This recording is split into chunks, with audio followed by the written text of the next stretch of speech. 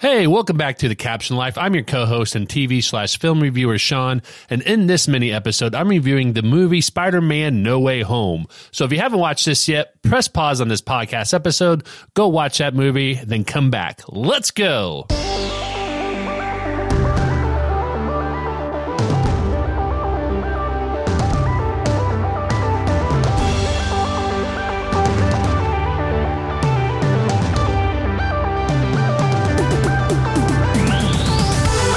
Welcome to The Caption Life, a podcast about how comics and pop culture impact life and society, and vice versa. Before we get started with this episode, please hit that subscribe button on whatever podcast platform you're listening to us on, and follow us on social media at Caption Life. We're on Twitter, Facebook, Instagram, TikTok, Reddit. You name it, we're probably on it. You can also find out more information and past episodes at thecaptionlife.com. So before we get started with this episode, again, final spoiler alert, we will be talking about Spider-Man No Way Home, and there will be spoilers discussed in this episode. So this is your final warning that if you have not seen the film yet, please press pause on this. Do not get it spoiled for you. Go see the movie and then come back and listen to this episode. So I'll give you a couple seconds to do that right now. 3, 2, 1. All right. So Spider-Man No Way Home, overall thoughts. I'll be honest, this is an amazing film, okay? And I'm going to talk a little bit later about my own background and connection with Spider-Man and why I think this should tell you a lot about how great this movie is.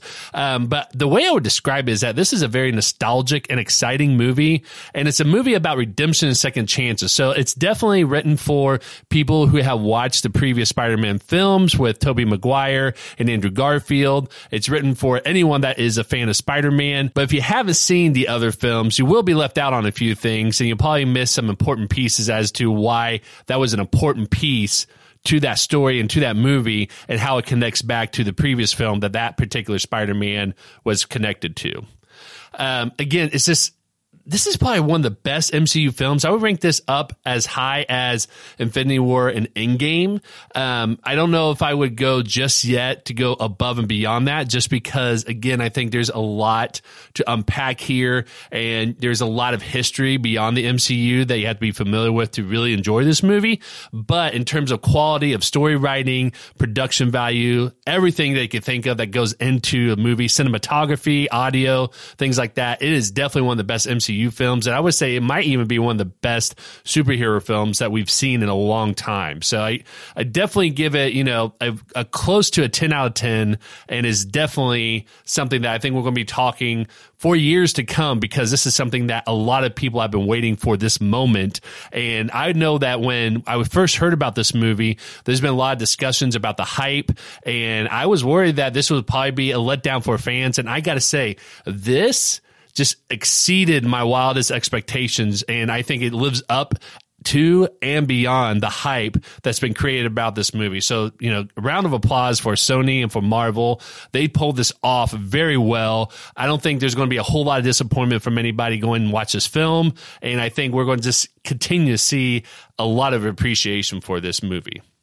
This movie, I would also describe it as just a personal fan appreciation letter from Sony and Marvel's, especially Marvel, to Spider-Man fans everywhere. Because, again, as I mentioned, this is really written for anyone that is a fan of the MCU and the fan of the Spider-Man Tom Holland plays, but it is particularly written for those who grew up with the Tobey Maguire Spider-Man and the Andrew Garfield Spider-Man as well, too. And I think they did a great job of saying to the fans, thank you very much for all the support that you've given us. And even if you've been disappointed by some of the past films or anything like that, hopefully this makes up for it. And I got to say, me personally, I think it does make up for it. And I know that I'm not the only person that's going to say this here, is that I wished that I didn't have any of this spoiled for me. Like with all the conversations that's been happening, with all the leaks that's been out there that I saw on Twitter, TikTok, Instagram. I know that I really wish I went into the movie not knowing anything about what I was about to see. But I gotta say this, even though there were some things that were spoiled for me, it was just so beyond belief on how they did it that was still amazing. So even though I knew that Tobey Maguire and Andrew Garfield was going to show up, and even though I knew Charlie Cox as Matt Murdock was probably going to show up, when they actually did, it didn't really ruin the moment for me at all. I mean, I wish I was able to experience it the same way that we experienced Avengers Endgame when, Captain America was able to wield Mjolnir. And I hate the fact that we're not going to be able to experience that. But at the same time, it definitely didn't take away from that experience in the sense that I was still able to enjoy it and loved it. And it will still be a huge part of my MCU experience in spite of that. In the future, I hope we don't get any more spoilers for movies because this has just been beyond ridiculous on what has been happening this year. I don't know why people think that it's a good idea to do this. And I really wish that Marvel Studios will be able to try to crack down a little bit more. And I know they do a great job with it, generally speaking. But I'm just hoping that we don't see this continuation of spoilers getting out there from people. I don't know how they're going to do that, but I just hope that we're going to see some changes to try to tighten that down a little bit.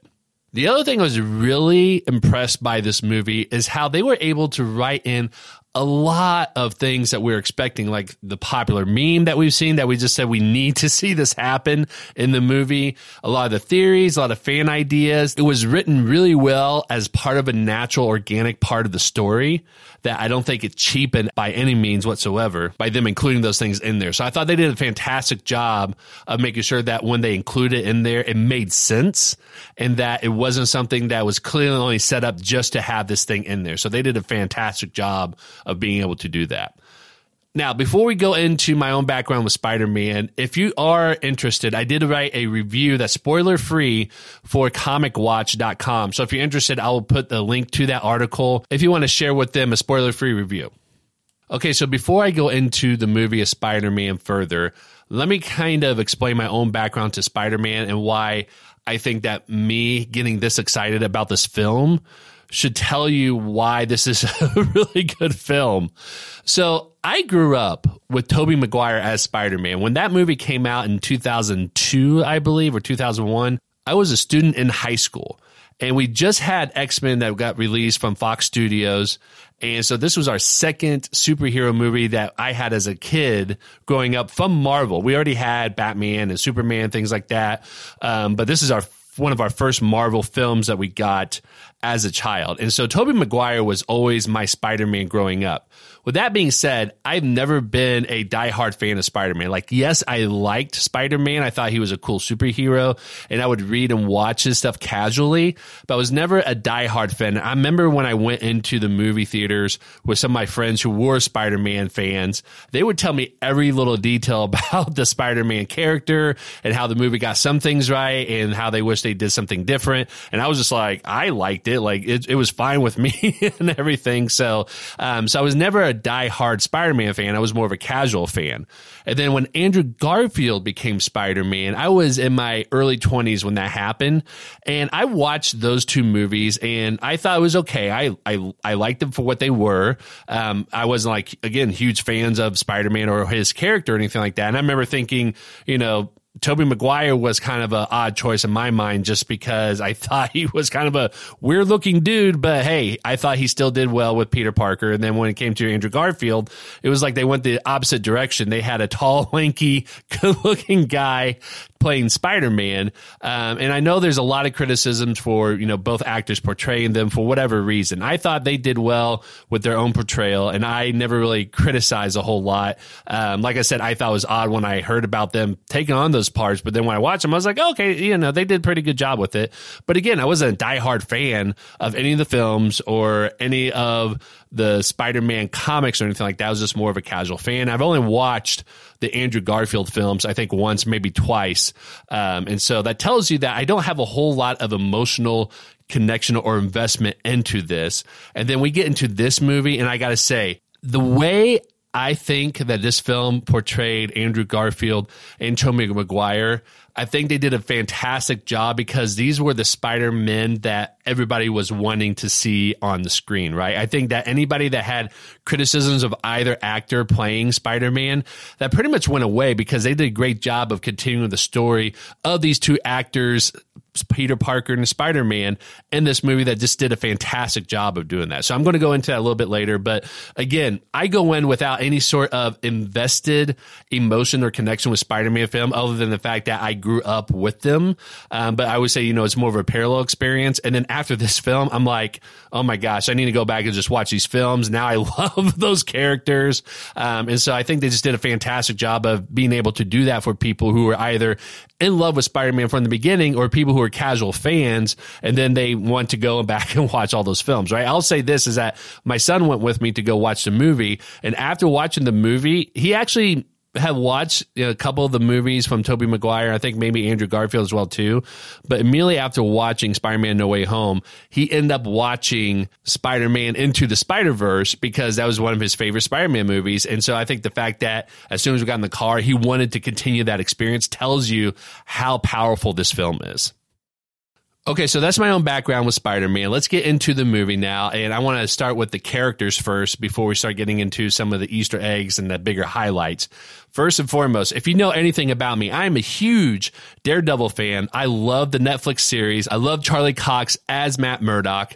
And in this movie, we got to see Matt Murdock for the first time in the MCU, and I will tell you that I was that guy that yelled and clapped when he showed up on the big screen. I am not ashamed to admit that, and I just absolutely lost it. Even though I knew that there was a picture out there that showed him being on the set, and in this scene, actually, that we see him, I just try to pretend that I did not see that and that maybe it might be fabricated, like Charlie Cox said.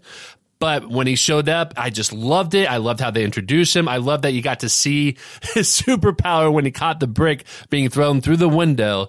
And I think they did a great job of not only introducing that character and getting that set up, but I appreciate the fact that they didn't introduce Daredevil. And the reason why is because we are already getting a lot of characters being pulled in that are big name villains and superheroes, that I think it made a lot more sense to introduce the character as Matt Murdock and not to do a reveal of Daredevil in this movie, and to save that for a later series or a later movie, however they decide to do that. So I think that Marvel Studios did a great job and made a fantastic decision in just introducing Matt Murdock. But I love the fact that we all knew who he was. I had to explain that to my son because he's never seen Daredevil. He's only seen Daredevil as the costume character, but he's never seen Matt Murdock. So when I explained that to him, he got excited about that. But I just love the fact that it seems like it was everything that we've seen from the Netflix series in terms of his suit, his cane, his sunglasses, everything. And so I just love seeing him on there on the big screen.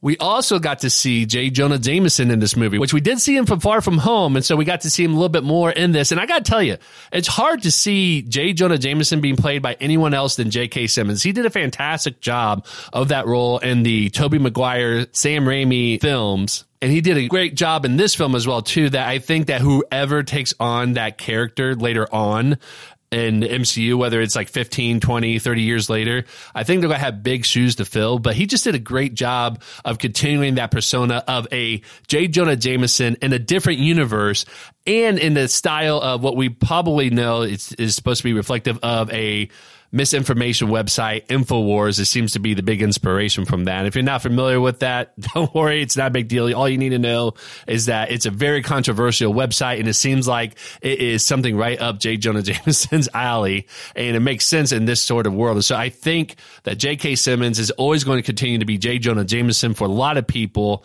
just like how Robert Downey Jr. is always going to be Iron Man for a lot of people as well, too, right? So let's talk about Doctor Strange a little bit. And I got to be honest, it seems like every time we see Doctor Strange on the big screen, we don't quite know who he is or what his character development is like. Because every time he shows up in a movie, it seems like his character, his persona changes a little bit in terms of his attitude. Doctor Strange and Avengers Infinity War is a little bit similar, but you thought that by the end of Doctor Strange that he was probably a little bit less egotistical, but then when it came to Infinity War, he seemed to still have that with that scene with Iron Man and Wong and Bruce Banner, that he was still very full of himself. And so when we get to this movie, he seemed to have a little bit less of that, but I just thought it was really weird how Peter Parker comes to him and says, hey, can you make it so that everyone forgets me? And he was like, oh, okay, yeah, that's not a problem. And then as he's doing the spell, he doesn't seem to think about, hey, maybe I should sit down and explain this to you, what it means for everybody to forget who you are, right? Like, this is somebody who, as a medical doctor and as the former Sorcerer Supreme, which we know that he is technically not the Sorcerer Supreme now because Wong got on a technicality, right? He should have thought about, I need to sit down and tell this person who is not familiar with the magical world at all what it means if we do this. And the fact that he didn't do it, like, he's a smart guy, but he seemed to let this slip. I just thought that there's just a lot of weird things that they're doing with Doctor Strange that just seems to not really make sense. I'm hoping that they could try to steer Doctor Strange's character in the right direction when we get to Doctor Strange 2, Doctor Strange and the Multiverse of Madness. So let's talk about all the villains that we saw in this movie with Doc Ock, the Green Goblin, Electro, the Sandman, Lizard, all the characters that we've seen from the previous movies. They all did such a great job in continuing their character that they portrayed. You know, some of them was 20 years ago, some of them were, 10 years ago, but they did a fantastic job of doing this. And I got to give props to all of them, but especially Jamie Foxx, who just did a fantastic job of playing not just Electro as the villain, but Max Dillon as a person as well, too. And I love the fact that in this whole entire movie, as I mentioned, this is about second chances and redemption. And that we get to see a little bit of that with Max Dillon kind of struggling with, he loves who he is now as someone with power and, not a loser in his eyes. But the fact that he's kind of struggling with, is this the right thing to do? And that if all these villains, right, not just Max Dillon, but with all these villains, Tom Holland's Peter Parker is trying to correct all these things and try to make it so that they go back to the universe, quote unquote fix, but really treated and given them a second chance to be the better versions of themselves, right? And you saw that with all these characters that they wanted to do that and they opened up to it. And of course, we saw it just kind of snowballed very badly. But I thought we saw a great job of this from Jamie Foxx. Alfred Molina did a fantastic job as Doc Ock, as always. And Willem Dafoe, who played this character almost 20 years ago, and bringing him back into an even more sinister character is just very impressive. And there was no question about that at all, right? And so I think they just did a great job of writing these villains, but also writing in a way that makes sense in a Spider-Man world, not just for Tom Holland's Spider-Man, but for the universes that they came from, because we always knew that they had those special connections with the Peter Parker of their universe, and that they were actually started out as good people, but then they were just led down a really terrible path that got them to where they're at now to become villains in that essence. And so I love the fact that this movie tried to set up so that way they had their second chance at redemption and that they can actually become the better versions of themselves that doesn't require them to be villains anymore. And I love the fact that they did that, and all the actors did a great job of portraying that and showing that coming through from beginning to end, because it was just so great being able to see those villainous parts of them, but also those human parts that shows that they want to have a better life and that they want to not be seen as evil anymore. And last but not least, the people we've been waiting to see on the big screen, the Spider-Men, Tobey Maguire and Andrew Garfield. And I gotta say, I love the fact that they wrote it in such a way that those characters continue to live their life beyond the movies that we see them in, right? So we weren't pulling those characters in from where we left them off at in their final films, but we actually were able to pull them in from, Tobey Maguire as a older, more experienced, more mature Peter Parker. And I got to say, this was the Peter Parker that Tobey Maguire was really born to play.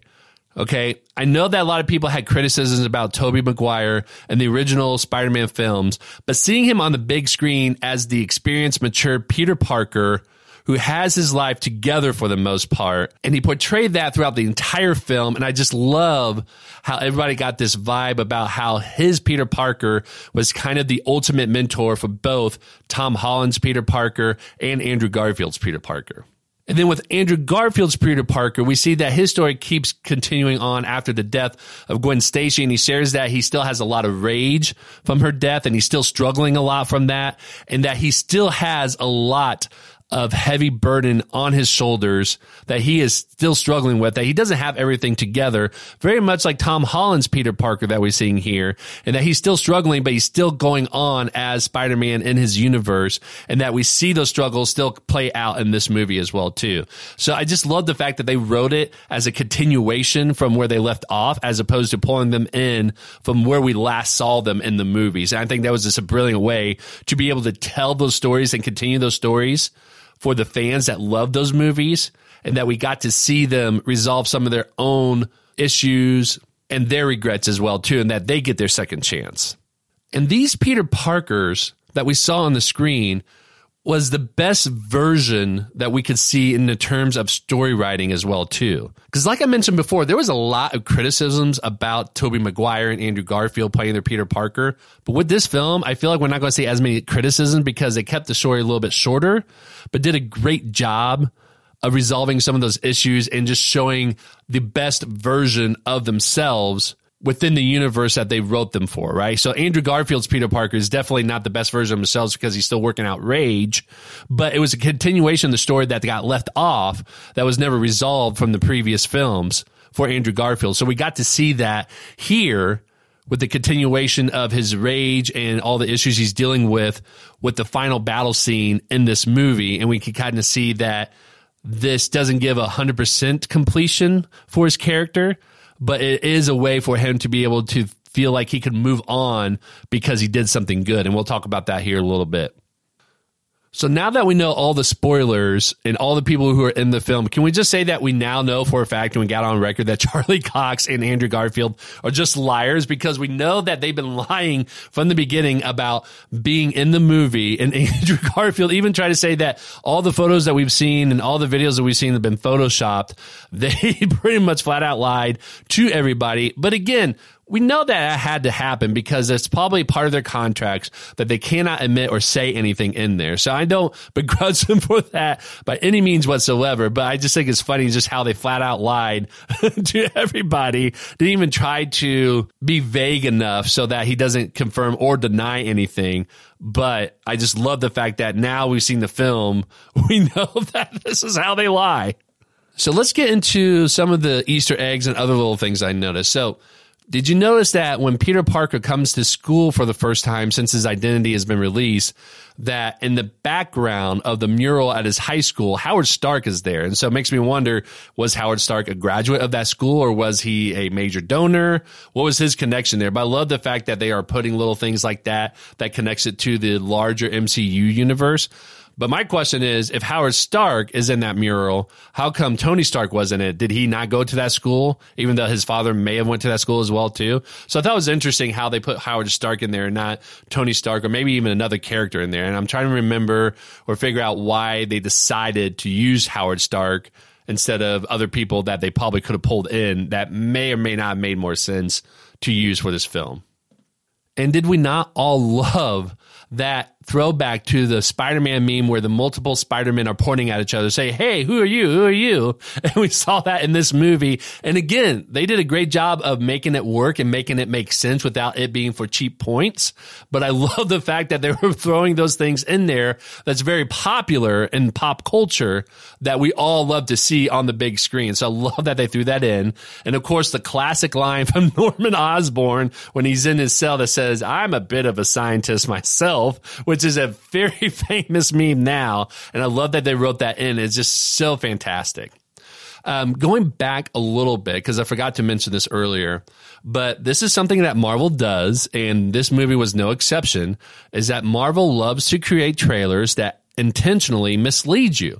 The one thing that I noticed here is that the first trailer we got when we saw Peter Parker talking to Doctor Strange, there was that little discussion that Doctor Strange and Wong had where it makes it seem like Wong is telling Doctor Strange should not do the spell under any circumstances. But when we watched the movie, we didn't see that line at all. Now, sometimes what they do is that they'll film multiple scenes and try to figure out which direction they want to go with. But I got to say, this is just one of many instances where Marvel does this intentionally. For example, the first time I really noticed this is in Avengers Infinity War, where we all thought we were going to see Hulk in Wakanda, and we did not get that. So I think that this makes sense for Marvel to do, and they'll probably continue to do that to try to mislead us, so that way we can kind of keep going in and not really knowing if that's what we're going to see or not. So that's not going to go away anytime soon, and I think that's just something that we're going to have to expect, is that anytime we see a trailer, we're not 100% sure if that's what we're going to see in the movie or not. Now, I love the scene where we saw Tobey Maguire trying to help Andrew Garfield out by giving him affirmations to say you're amazing, say you're amazing, as a call out to the Amazing Spider-Man role that he's playing, right? And then the part where Tom Holland thought that he was going to impress Tobey Maguire and Andrew Garfield by saying, I don't want to brag, but I was part of the Avengers. And then Tobey Maguire lands that line so great. He was like, oh, that's great. Who are they? And I know when I watched that, and as soon as he said, oh, that's great, part of me was just like, oh, was there Avengers in his universe that we're going to find out about? And then for him to say, who are they? Was this a great delivery line? And then Andrew Garfield, perfect line from his character to say, are you in a band? Like, I thought that was just really great how they interact with each other, because even though they are very different versions of the same character, there were still elements that still resonated of all three of them. They all interacted in the same way, of that very youthfulness, awe-inspiring, that everything in the world still surprises them and fascinates them. And we saw a lot of this between the three of them. And again, Tobey Maguire is a more mature Peter Parker, but we still get glimpses of that in that older, mature version of him. And so I love how they make them very distinct in continuing their story, but they still have the same elements and essence of what makes Peter Parker here as well, too.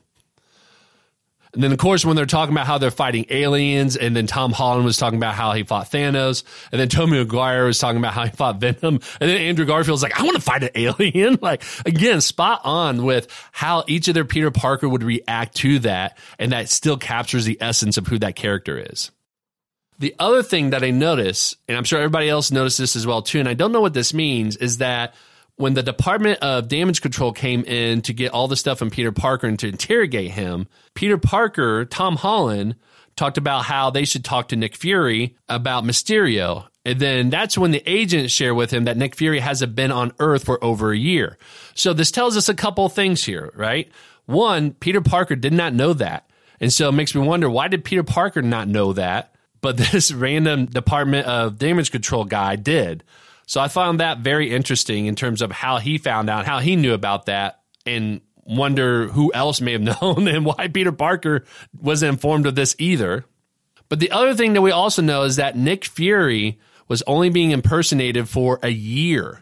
So I know there was a lot of theories out there about how Talos may have been Nick Fury for a long time, and there was theories about, you know, him cutting the toast with what he said in Captain Marvel about how he can't eat toast if it's cut diagonally. And then that scene with Avengers Age of Ultron where he cut something diagonally. And there was just a lot of theories going on about what that meant. And a lot of people thinking that maybe Talos actually took over when Nick Fury was presumed dead in Captain America, the Winter Soldier. But in this movie, we get confirmation that Nick Fury, for the most part, was off the world for a year, and that's probably when Talos took over his identity for the year. So I think this is going to set it up for a secret invasion, and so we'll see what comes of that. But I wonder if that's going to lead to any other theories. So if you have something that you want to share about this thought, let me know, and I would love to talk to you about that, because I find this little detail was probably unnecessary, but very interesting. And last but not least, before we get into the biggest highlights of the movie, is that the scene where we saw the multiverse starting to crack and Doctor Strange is trying to keep it all together. We saw all of the villains and all the people who knew Peter Parker coming into this universe. I don't know if you caught this, but I saw a silhouette or an outline of two people that are known to be part of the Spider-Man universe, and that was Rhino and Kraven the Hunter as well, too. I've only seen this film once, and so I haven't really been able to go back and watch it again to pay attention to that very closely. But again, I want to hear from you. What were some of the other people that you think you noticed in those silhouettes, in those highlights? And what do we think it might mean? Does it mean that we're going to get a preview of some of these villains later on? Or was it just a simple call out to those villains from the other Spider-Man universes. I think that's probably what it is. I think it's the latter. I don't think we're going to see all these characters later on in the MCU, but it'll be interesting to see if this has a bigger meaning, if they're teasing something. Okay, so let's talk about the biggest highlights that I have about this movie. And as I mentioned before, what I love about this movie is that it continues from all the classic characters, villains, and Spider-Man from their previous universes that they come from, and that we get to see those stories continue on in this movie, right? So we get to see that Doc Ock has his mechanical arms fixed by Tom Holland's Peter Parker by creating that new little chip that allows his mind to control his arms rather than the other way around, which is how it should always be, right? And that's what he was intending to do, and then he just had that accident that turned him into a villain, right? And we saw a lot of that happen with the other villains, with how they were trying to help Norman Osborn by getting rid of Green Goblin and his split personality, how they were going to cure Max Dillon of his electricity superpower, cure Flint Marko from being the Sandman, and curing Dr. Kirk Connors from being the Lizard. And so I thought it was a great way to remind us that even though these are villains of Spider-Man world, they started out as people who wanted to help the world, and that we saw Tom Holland being the best version of his Peter Parker, wanting to help these people before he sent them back. I thought it was a great way to show, again, another element and essence of who the person of Peter Parker is here. And as I mentioned before, we saw Andrew Garfield's character still dealing with the aftermath of Gwen Stacy's death and how he seems to be in a dark place with everything that's going on. And with Tobey Maguire's character, again, being a matured, experienced Spider-Man and being more of a mentor figure for both Tom Holland's Peter Parker and Andrew Garfield's Peter Parker. And that we get to see how their lives had continued on beyond the last events of their movie. And it seems like Tobey Maguire's character was able to live a happy life with MJ. And I think we all love that part. And that gives us hope for everybody else in the universe as well, too.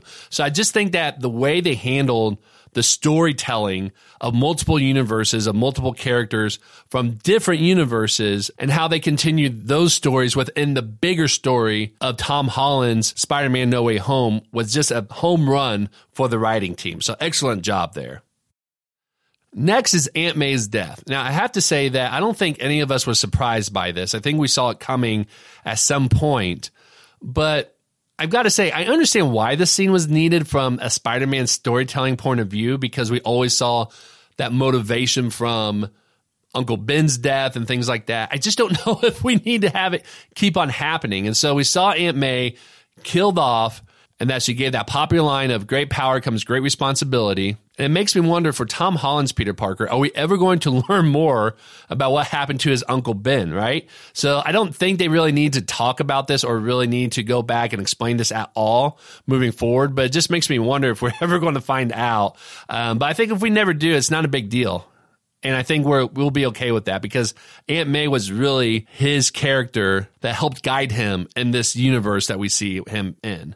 The other criticism I have about her death is that I think the production team and the writing team probably let this draw out a little bit too long, because with this scene, we saw her get hit with the glider and we all know what was going to happen to her. But then they make it seem like she was just completely okay, that she was standing around, talking and walking. But then they just lingered in that scene for a little too long for my comfort, that I was just waiting for her to finally collapse and die, because it was just clear that this scene was a little bit awkward and they were trying to make this, a little bit of a surprise, like, oh, maybe she doesn't die after all. But I think because they kept dragging it on and on, we were just kind of waiting for her to die at that point. So that part I think they could have improved on. But again, I understand why they did this and why they need to have that sort of Uncle Ben moment, but with Aunt May. And I think that this was a great character for them to have. And I hate that they killed her off in this movie and in the MCU, because I think she would have been a fantastic character to continue on. But it is what it is. I can't change it. And I think it would have made it more difficult, especially with how they ended this movie, for you to be able to see Aunt May not know Peter Parker anymore. I think would probably be more devastating than her actual death. Now, the one scene that I think everybody is always going to be talking about for a long time is the redemption scene that we got for Andrew Garfield's Peter Parker / Spider-Man, where MJ is falling from the Statue of Liberty Tom Holland's Peter Parker is trying to save her, but he gets hit by the Green Goblin. And then we saw Andrew Garfield jump to save her. And everybody's mind went to that scene back in Amazing Spider-Man 2 where he tried to save Gwen Stacy, but ultimately she died. And so seeing him being able to save MJ was a redemption story. And I just love the fact that Andrew Garfield played the scene so well, where we saw that all of his angst and all of his rage and anger throughout the whole movie with what happened with Gwen. And at this moment where he saved MJ, he asked her if she was okay. And of course, MJ said, yeah, she's a little shocked by the events, but is not sure why Andrew Garfield's Peter Parker is crying. And you can see that at that moment, that Peter Parker felt redeemed on some level, that he did something good with his life after the devastating loss of Gwen Stacy and how he must felt guilty of what happened to her for all the years since then. And I'll be honest, when I saw that scene, I knew it was coming. And to remind you, I never had any emotional connection to Tobey Maguire or Andrew Garfield's Spider-Man. I was a casual fan. But seeing that performance by Andrew Garfield of when he saved MJ, and you know that he was thinking about Gwen Stacy the whole time, I bawled my eyes out, and I was not expecting that at all. So that was just a fantastic scene. Probably going to be the highlight for me, and probably for a lot of people of that movie, is seeing that scene where that was so moving and so amazing to see Andrew Garfield be able to have that redemption story being tied in this movie, and that we get the sense that he can finally move on from his past and from his loss, and that he won't have so much rage with him anymore. So let's talk about the ending of this movie and what this means for the future. So in order for Peter Parker to say what was happening to the universe, he told Doctor Strange to move forward with the Forgetting Peter Parker spell, which means that everybody, including Doctor Strange, MJ, Ned, everybody will forget who Peter Parker was, which means that no one will remember that Spider-Man is Peter Parker. Now, I'll be honest, I'm not sure how I feel about this entirely. It does solve a lot of issues for Peter Parker, but it also creates a lot more issues if you go down that rabbit hole, right? So, for example, does Aunt May no longer remember, if she was still alive, who Peter Parker was? I also asked the question of, does Tony Stark still have that same motivation to save the entire world without knowing who Peter Parker was? Because we know that was a huge motivator for Tony to bring back the entire world. And I think he still would have done that, but he still had Peter Parker on his mind and how he lost him. And so if he forgot about him, would he still done that? Now, I think the theory is it only worked on the living at that time that the spell was cast. So I think you can explain it that way. But if you go down that rabbit hole, then you start asking a lot of questions that either hurt your head or seem to falter the more you poke at it, or you just have to accept the fact that it's one of those things where people remember in the sense that it's a very hazy memory and that they don't think about too much because they can't remember all the details, but they don't recall Peter Parker at all. So, for example, we know that Happy said he met Aunt May through Spider-Man. So does that mean that he never knew of Peter Parker through Aunt May at all? Did Aunt May just not have a nephew? Which the answer would be yes, when you think about that way. But then they have to go back and erase a lot of things and then create new memories from that spell. And so I think that that's what they're going to play with. They're not going to go down that rabbit hole at all moving forward. But I think a lot of people want to start asking interesting questions. And then it's just like Avengers Endgame with time travel is, what in this situation? I think Marvel is just going to do a great job of just saying it's something that just you have to accept, that's how it's going to be, and that we're not going to go down that rabbit hole every single time. And I think that's okay, because I think we'll drive ourselves mad if we try to figure out every little detail that happens. So it's just going to take me a while to kind of figure out how I feel about the whole situation of everybody forgetting Peter Parker and some of the implications moving forward, but also what we've seen in the MCU so far as well, too. But we also know that there's still a Spider-Man in the MCU.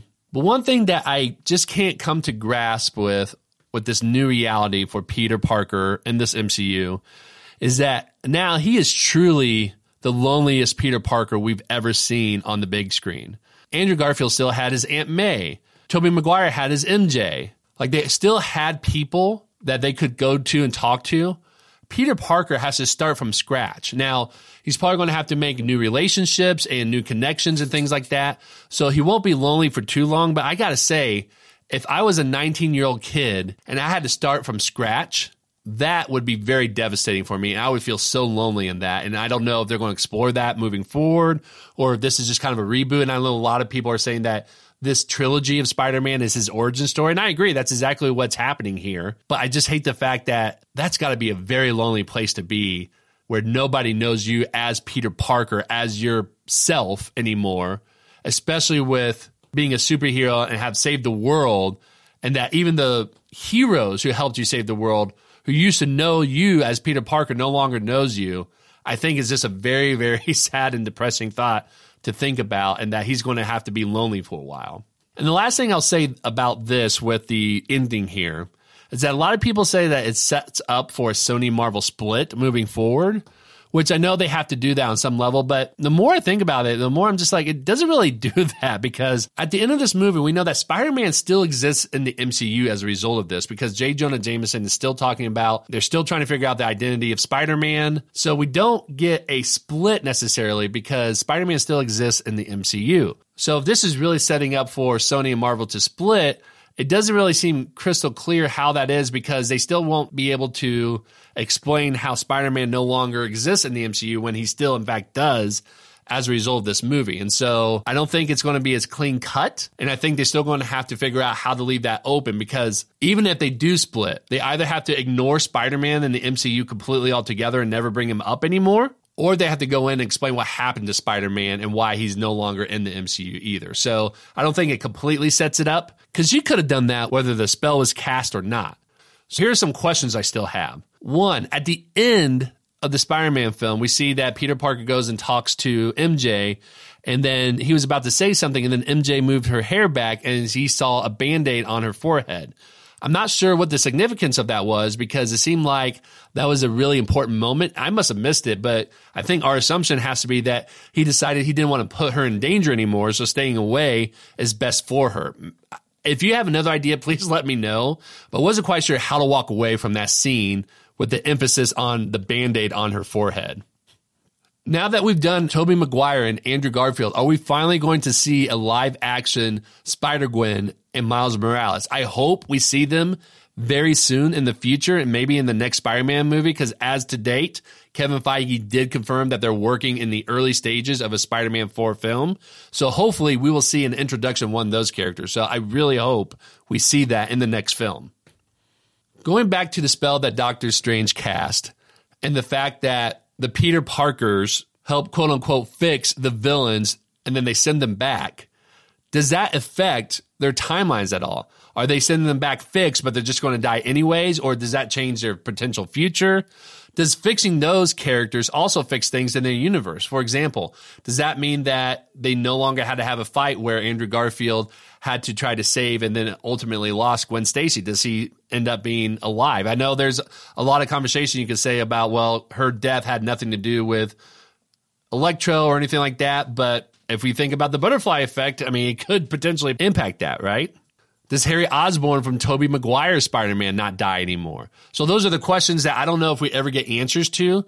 I think if they do, that's great. If they don't, I don't think people are going to be sad about that. But these are just questions that I think people are going to start asking, and then they'll start going down that rabbit hole, because that's what I do all the time with those questions. Now, I got to give a shout out to my co-host's son here, Madden. He and I were having a conversation about this movie, and he pointed out something that I thought was a really good point. And he said that the whole spell that got botched meant that the people who knew that Peter Parker was Spider-Man in their universe came to the MCU. In the mid-credit scene, we saw Venom and Eddie Brock show up in the MCU. But Madden made a good point about how did they get pulled in if we've never seen them interact with a Peter Parker in their universe. And it seems like, and I have to go back and watch this, but it seems like they never actually knew a Peter Parker in their universe at all. I know some people will talk about the mid-credit scene in Venom Let There Be Carnage, where it seemed like Venom knew a Peter Parker and knew Spider-Man because he said that guy on the TV. But I don't think it really confirms that he really knows him or not. It just means that he probably had some sort of weird connection. You know, kind of like how Spider-Man has that spider sense. That's probably something that Venom as a symbiote had as well too. So I don't think it 100% confirms that, but you got to ask that question, and maybe it's a writing issue, or maybe they're going to explain that a little bit later in the future. Who knows? But somebody over at Comic Watch, who I write reviews with, didn't bring up a good point about how Venom is a symbiote and that they all have like a hive mind. So maybe we just haven't seen it yet, but one of the symbiotes actually interacted with the Peter Parker and Eddie Brock's universe and the Sony universe, and that's how Venom seems to know who that guy is, seeing Peter Parker in this universe. So maybe that's what that comes from. Who knows? But I think that's a great question from Madden, and that is a good possible explanation from my colleagues over at Comic Watch. And then at the end of that scene, we see a little piece of Venom sticking around the MCU. So does that mean we're going to see a new Venom in the MCU or in the Sonyverse of Spider-Man? We'll have to wait and see. I think I'm very excited to see that. I hope they still continue to look at different kinds of enemies in the Spider universe, because we've already seen a lot of the traditional enemies from Tobey Maguire and Andrew Garfield Spider-Man. So I'm okay with them bringing in Venom as long as they introduce a new villain that we haven't seen on screen before. And last but not least, as a result of this movie and seeing how they can bring in characters from different universes of Marvel into the MCU, I've got to ask, is this going to be an opportunity for Marvel and Disney to bring in some of the characters from the Fox Marvel universe in a similar way? I know that there's been confirmation that Deadpool is going to be in the MCU at some point, and that Kevin Feige already has a plan for the X-Men and how they're going to introduce them. And we already got confirmation about Fantastic Four, that was originally started as a Fox Universe Marvel property, is now going to show up in the MCU in its own proper. But I'm interested to see if they will bring in those characters from the Fox Marvel universe into this in a similar fashion of how we saw our own Tom Holland Spider-Man in the MCU interact with the Sony universe Spider-Man that existed outside of the MCU. So, for example, I know a lot of people love to see Hugh Jackman play Wolverine one more time, and maybe we'll see a MCU version of Wolverine interacting with Hugh Jackman's Wolverine from the Fox universe.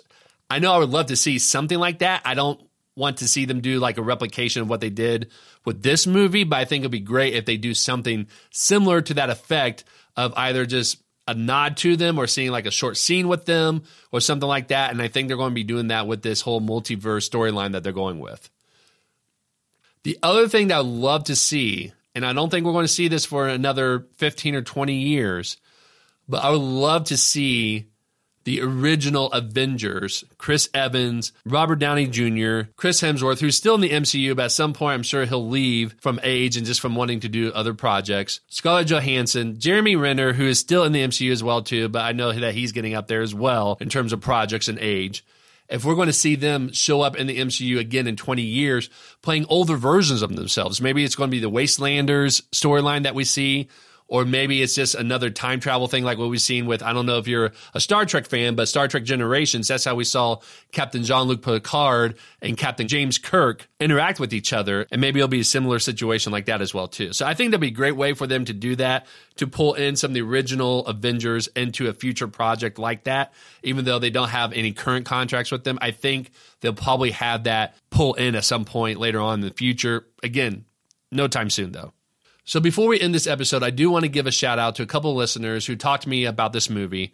First one is my friend Kevin Rossi at Bronco Nova on Twitter. He is a colleague of mine from Comic Watch as well too.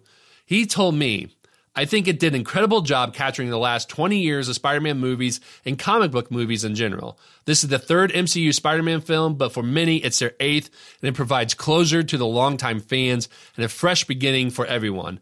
The first Spider-Man movie was what made me first go into a comic book shop, so in many ways, No Way Home is more powerful and important to me as a fan than any other of the previous MCU films. And I gotta agree wholeheartedly. Again, I was not somebody that was a diehard Spider-Man fan. I was a more casual fan, but it had a lot of meaning to me because there was a lot of nostalgia for me, and it did a great job of bringing in a huge range of Spider-Man fans and MCU fans and just comic book superhero fans in general, and bringing them all together. Because even if you never watched those other movies, which you should in order to get a fuller appreciation of Spider-Man No Way Home, you can at least get a synopsis of what those movies were about to understand and get that appreciation of what this film means, not just for the MCU, but also for all Spider-Man fans around the world. So that's a great point, Kevin. I agree with you completely. And my last shout out is going to be Derek Hoskins of Paperweight Entertainment Podcast, who I went on their show to talk about Spider-Man and Hawkeye as well too. His Twitter username is @DLHoskins03. And he said, I loved it completely. It supplanted Into the Spider-Verse as my favorite Spider-Man movie. I thought the three Peters were perfectly balanced and felt like continuations on their individual characters. Aunt May genuinely shocked me. Green Goblin was maybe the best adaptation of a comic to live action villain. I love the ending because it perfectly sets up Spider-Man to be used by both Sony and Marvel without dealing with too many issues. I was bummed that he didn't at least try to get MJ's number to start over. And I think we're always going to be talking about how this movie ended and if we like the ending or not. And if we don't like it, it's going to be for different reasons. And I think they're just leaving it that way. So that way there's a lot of opportunities, just like what Derek said. I don't think there's going to be a clean split as a result of this that's going to be any different from what they could do with any other ending. But I agree with Derek that there's going to be some things that we're going to like about the ending and some things that we don't like about the ending as well, too.